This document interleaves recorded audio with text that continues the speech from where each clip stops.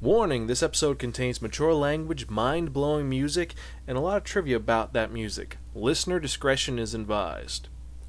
Supplemental Episode G. Top 50 anime opening closing background musics of all time according to various people, Part 4. Numbers 20 through 11. Hello and welcome to another edition of the Spiraken Manga Review Supplemental. I'm your host Zahn. How are you doing today? Hope you're doing pretty good. If this is the first time you're listening to this list, please go back to Supplemental Episode D and go back and listen through the first couple because this is the fourth part in this series. And for those of you who have been listening, I hope you've enjoyed this list and it's going to get a lot better, don't worry. Now, sorry this one seems a little, but I've been pumping up, I'm ready to go, and this music is getting better and better each time. I know that it seems like it's all over the place, but it works, there's a reason for it, and the top 10 are the big ones. Those are the ones we're all waiting for, and while there is a lot of music that I would have loved to have on here, trust me, there is so much music I would have put on here. Unfortunately, due to time constraints and also the fact that I raised the list from 35 to 50, if I kept doing this, we would be up to 400. That's how many songs we would have by the end of this. So, don't worry, everything's going to be all good and all spiffy, and, well, we should get on with this list, because I know you're not here to listen to me talk, because it's not a regular episode of the Spiraken Manga Review, and I'm not reviewing a manga. Instead, I'm giving you the top 20 through 11 songs of all time according to various people. That's anime music, so let's get on with it. And so we're at number 20. 20, can you believe it? 30 have passed, and we're almost done with this. So, now number 20 on this list is a very welcome addition. It's very unique because the artist, Suzumu Hirasawa, used a keyboard, guitar, and an Amiga computer, which is an old school computer, to synthesize this sound, which is very unique and it's very specific to Hirasawa. Most of his songs have that same sound to it. Like he did the theme to Paranoid Agent, so you can guess this is not the theme to Paranoid Agent. It has that very unique sound to it that just gives it his stamp of approval. And this song is so unique and distinctive that it's very memorable and it can be called up to mind. Now, it's not an opening or closing, it's actually background music, so this is the second or third on this list. I can't really remember, I have to go back to the list. But anyway, so this song it truly is invigorating and strong, and it just makes you want to ride into battle and slaughter thy enemies. So, at number 20 is going to be one of the best songs from Berserk. It's actually one of the background music they use continuously. So by Suzumu Hirasawa, Forces.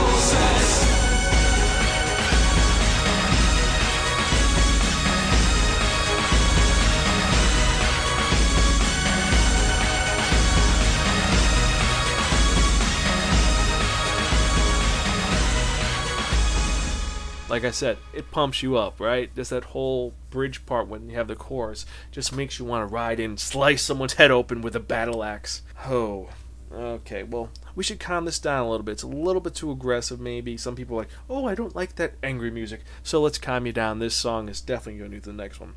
Because number 19 is definitely original.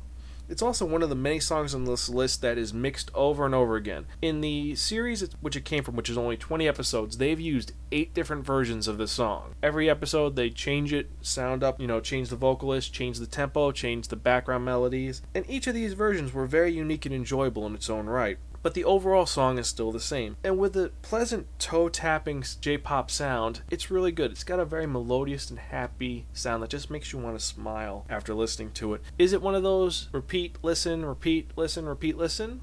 I think so. Some people don't agree, but it just can be described as a magical, invigorating, and just enjoyable song. So at number 19, by Akane Ome, from the series Magister Magi Negima, the opening, Happy Material.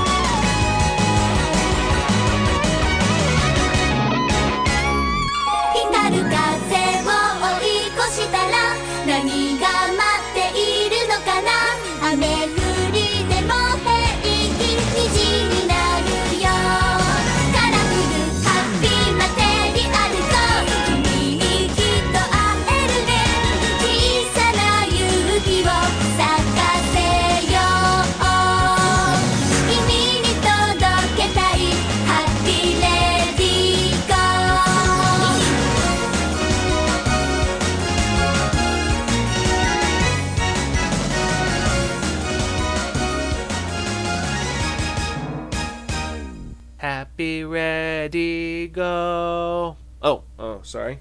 Like I said, it's one of those songs I kind of enjoy a lot. So, it's a good song, I know it is. But let's move on with this list. I know you want to know what the next one is. And now, this next one is pretty unique because who would have thought that taking Beethoven's 7th Symphony and adding the recognizable voice of Kotono Mitsushi, the voice actress of Sailor Moon, also she was the voice of Mink from Dragon Half, and also the voice of Katsuragi Misato from Neon Genesis Evangelion, who has a very nice voice, would create this infectious song that just perplexes and makes you want to enjoy it. I mean, her voice is very distinctive and a little, I don't want to say whiny, but it's very high-pitched and kind of addictive. Kind of first it's like, why is she screaming like that? And then, ooh, I like it. And this song has a type of very bouncy, poppy, weird sound to it. And it's really enjoyable.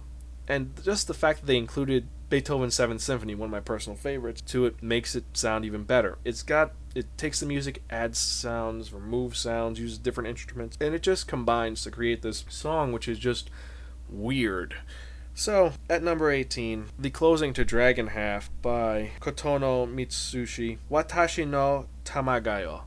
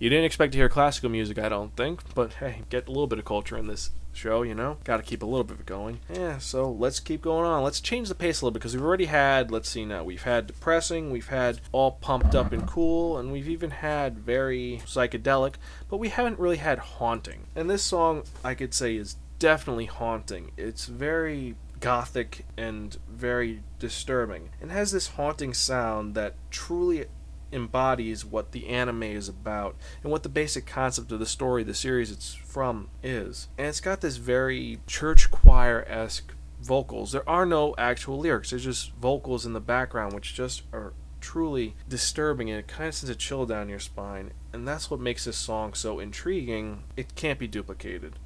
So, number 17 by Kuniaki Haishima, the opening to Monster, Grain.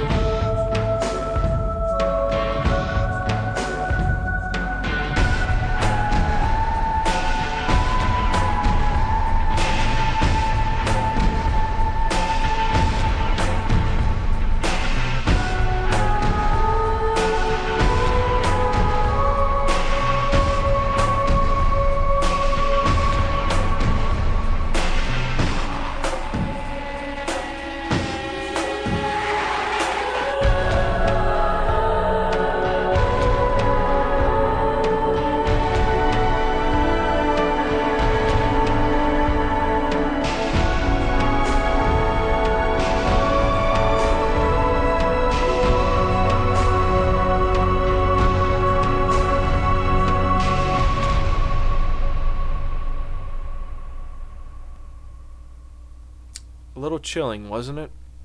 I know it was. And like I said, we're kind of bouncing all over the place on this list, so let's change that depressing music and let's go a little bit more fast paced, a little more electronic, shall we? And this next song is a fist pumping, toe tapping mix that's just the essential piece that makes the essence of Japanese techno rock fusion, and it just flows through this song like blood. Now, with a vocalist that has such an amazing voice, this song flows very well. While it's got lots of synthesizers and obviously what sounds like a drum machine, this song is very important to the series it came from, because this is the song that made Niddle Grasper what it was. This is the song which made me enjoy a series which I should have hated. And this song just blows you away with its just loudness and sure strength. So, at number 16, by The Seeker, one of the background songs from Gravitation, Sleepless Beauty.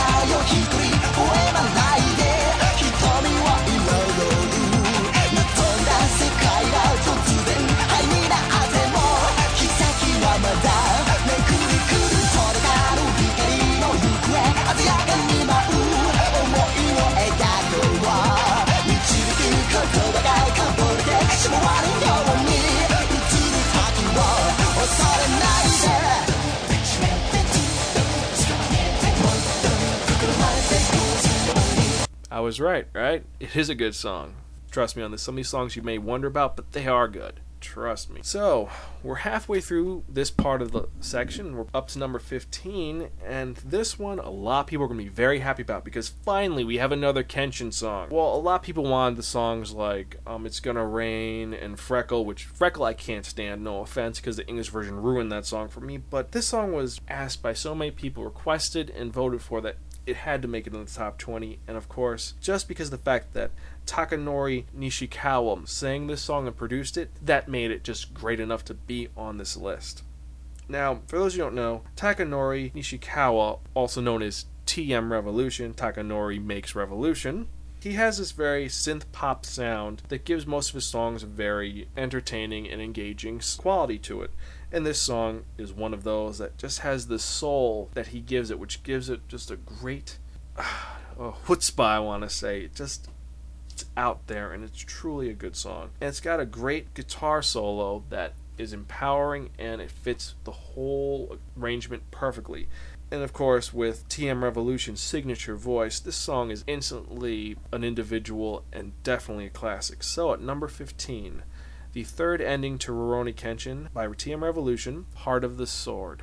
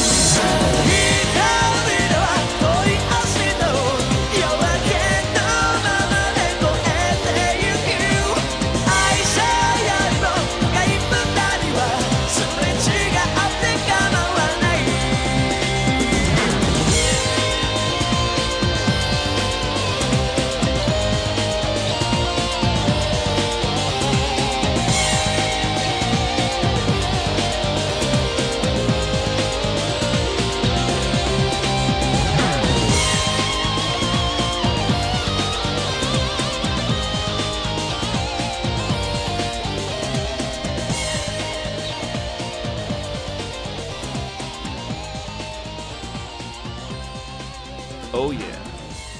Damn, that's such a good song. It is, and I forgot about it. I mean, I like 1/3 better, but that song still is a very powerful song and just really enjoyable. And I like that they used it during that one arc, which just... Well, anyway, I'm babbling now. As usual, you know that Zan babbles a lot. So anyway, and I know I'm talking to third person. Anyway, so let's get on with the next one. Now, the next song, this one a lot of people are going to be happy about because this song has multiple incarnations.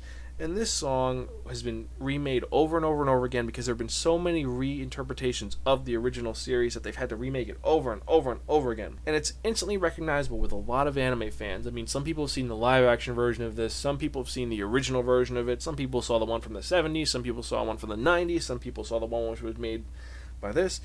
And, well, the song was originally written by Kuroda Q back in the 60s, and this song describes a protagonist and her body.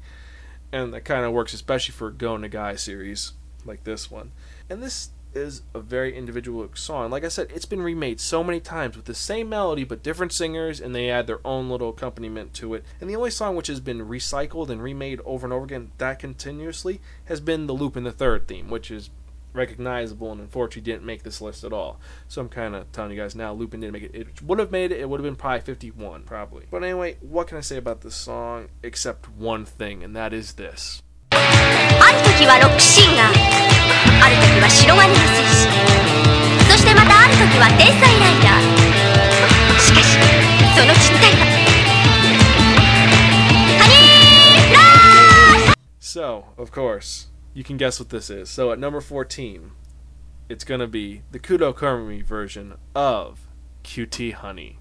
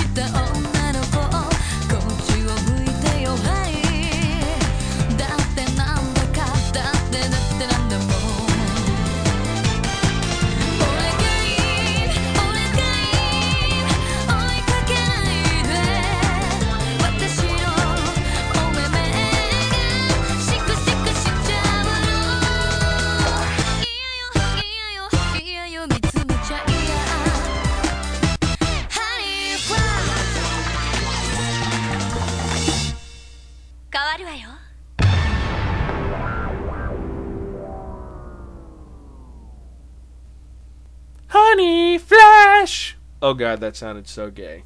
Mason should have been here to say it because she does it so well, but you know, it's cutie honey.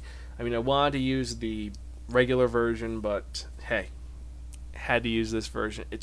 I like the Kudo Komi mix a lot more than the Salia mix or the one which Kuroda Q originally did, because that is very 70s feel, and the other one is very synthesized. This one just has that type of jazzy, mambo-y feel, which just, I don't know, maybe it's the Puerto Rican blood in me, but I like it a lot.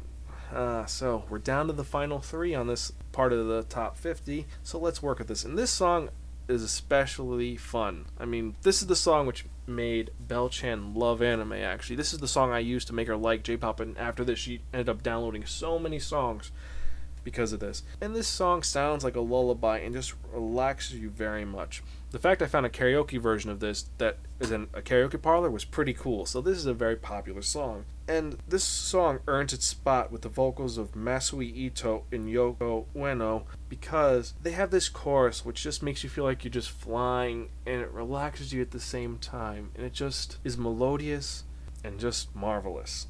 It just relaxes so much. So anyway, at number 13, by Oranges and Lemon, the ending theme to Azumanga Daioh, Raspberry Heaven.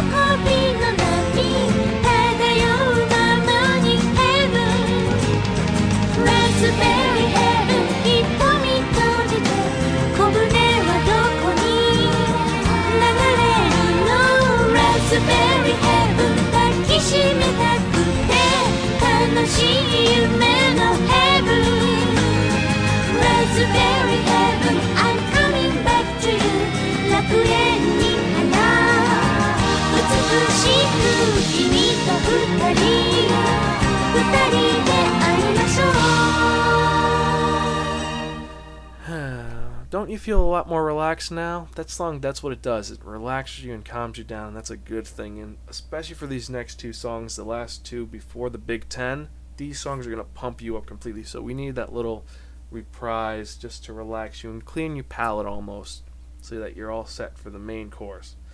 And these 2 songs, they're truly going to pump you up. Now, this next song. This song was one of the first Japanese anime songs that was widely recognized as being truly awesome, and just people were like, this is a good song, we have to listen more of this, especially since the fact that the actual soundtrack to the series it's from is full of music, and this is the only song in the whole album, well, multiple albums, which is sung in Japanese, which is an accomplishment in its of itself.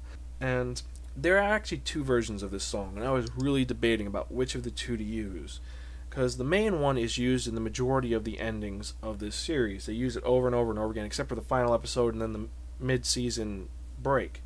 Besides that, they use this ending constantly, and that's a very good version. It's very sound, and it has that jazz blues beat, which works very well.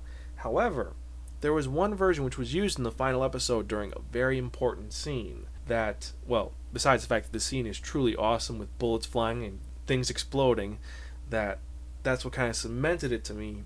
But I know people are starting to guess what this is, so I can't say any more. So without further ado, number 12 on this list, by the Seatbelts featuring Mai Yamori, the alternate version of the Real Folks Blues. See you, Space Cowboy. 「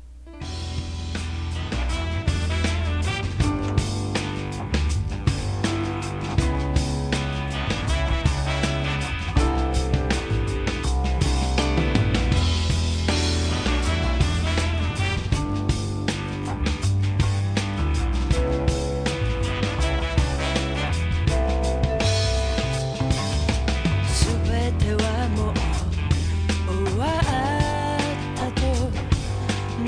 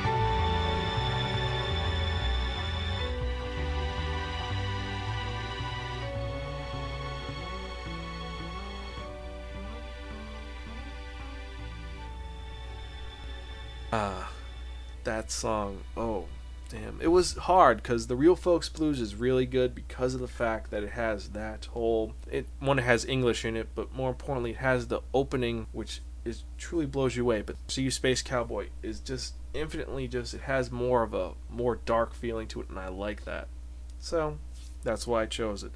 And we're down to the last one before the top 10, which is going to be next week, which is going to be really cool. This song has powerful bass and guitar in it and a nice drum accomplishment. And this song is full of just what can be just described as machismo and just manliness. Now, while it has an older style sound to it, this song sounds very invigorating, and while the title does mean innocent, it's anything but. And now, to quote one of my personal heroes, Dave Riley, one of the hosts of Dave and Joel's Fast Karate for the Gentleman, this song is what being a man is all about. And what is that? But walking down hallways. And I have to agree with him because just this song truly is what a man is about. And the chorus of Doke, Doke, Doke just always puts a smile on my face and just a tear on my eye. So, number 11 on this list, from Cromartie High School by Yoshida Takuru, June.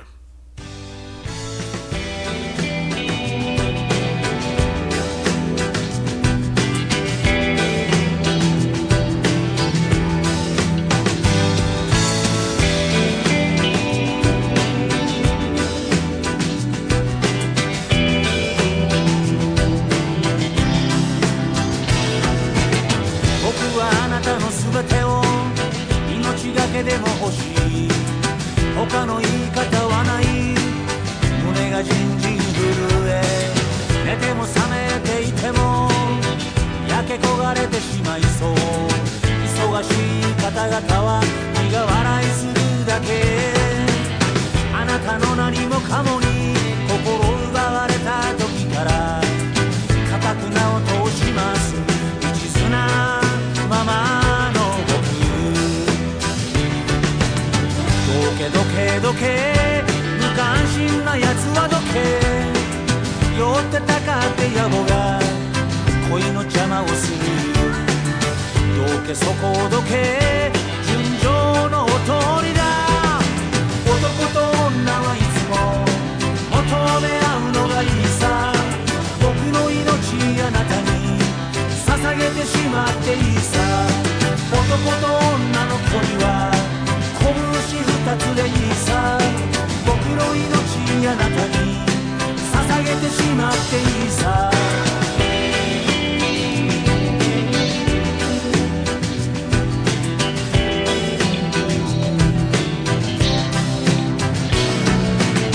僕が泣いているのはとても悔しいからです人の尊さ優しさ踏みにじられそうで力を示す者たちしなやかさを失って嘘まみれ泥まみれじれったい風景でしょうより強くしたたかにタフな生き方をしましょうまっすぐ歩きましょう風は向かい風どけどけどけ後ろめたいやつはどけの街に明かりを灯せどけそこどけ真実のお通りだ正義の時代が来るさ希望の歌もあるさ僕の命この世に捧げてしまっていいさ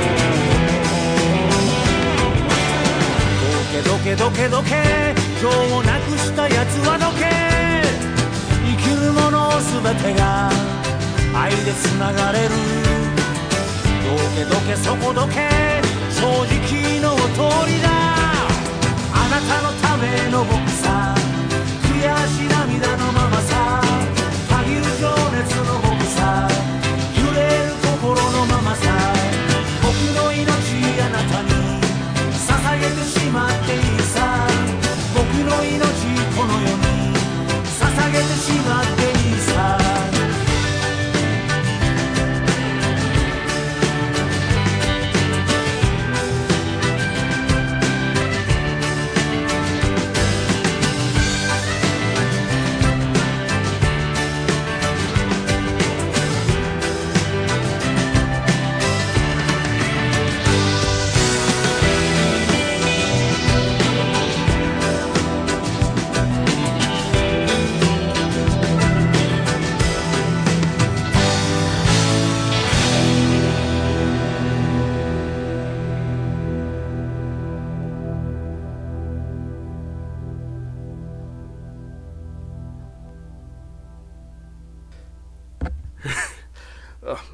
Excuse me.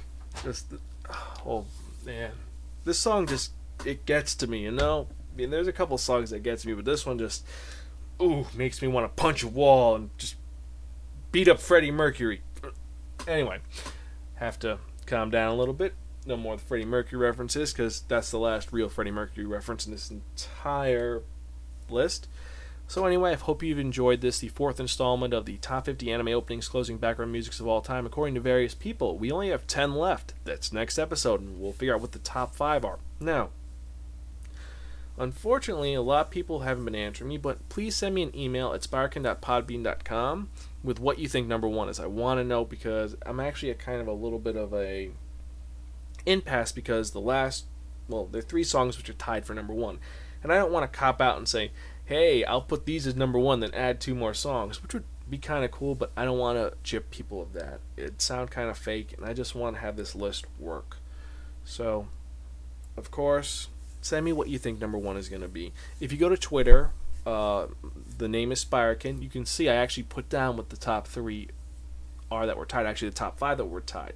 You can vote for those and check them out and see which one you think is going to be number 1. I hope that it is the one I think it is, but, I already voted. I can't vote again, and a lot of people are just kind of picking one, and they're picking a different one, so we'll see what happens. And you can leave a comment, like I said, spirekin.podbean.com or myspace.com/spirekin. You can also find us out on iTunes. I definitely would appreciate just something on iTunes, because I only have 3 comments right now. 1 bad, 2 good. I'd like a few more, and I'd appreciate it. But if you don't want to, it's no problem. And I believe that's it. Oh, you can also send me a message at spirekin@gmail.com, zan.spirekin@gmail.com. You can send me a message on the Xbox Live, Zan space Spirekin. Remember, Zan is with an X, not with a Z or an S. And also you can call us at 206-426-6665. That number again is 206-426-MONK. I don't know what the world price is going to be for it, but hey, try it. It'll be worth it. And I'm also on Skype under Spirekin, so you can call me on Spirekin. I should pick up. Unless you're a solicitor, then I won't pick it up. Anyway, as usual, we have our regular episode this Wednesday, and this week we're going to be covering Mahoromatic, very strange series. I'm also a staff writer now on Anime 3000. You can check them out, anime3000.com. My first article should be up, and, well, I believe that's it. So, hope you enjoy. Can't wait for the next supplemental episode. And as usual, this is the Spirekin Manga Review. I'm your host, Zan, and I am Gonzville.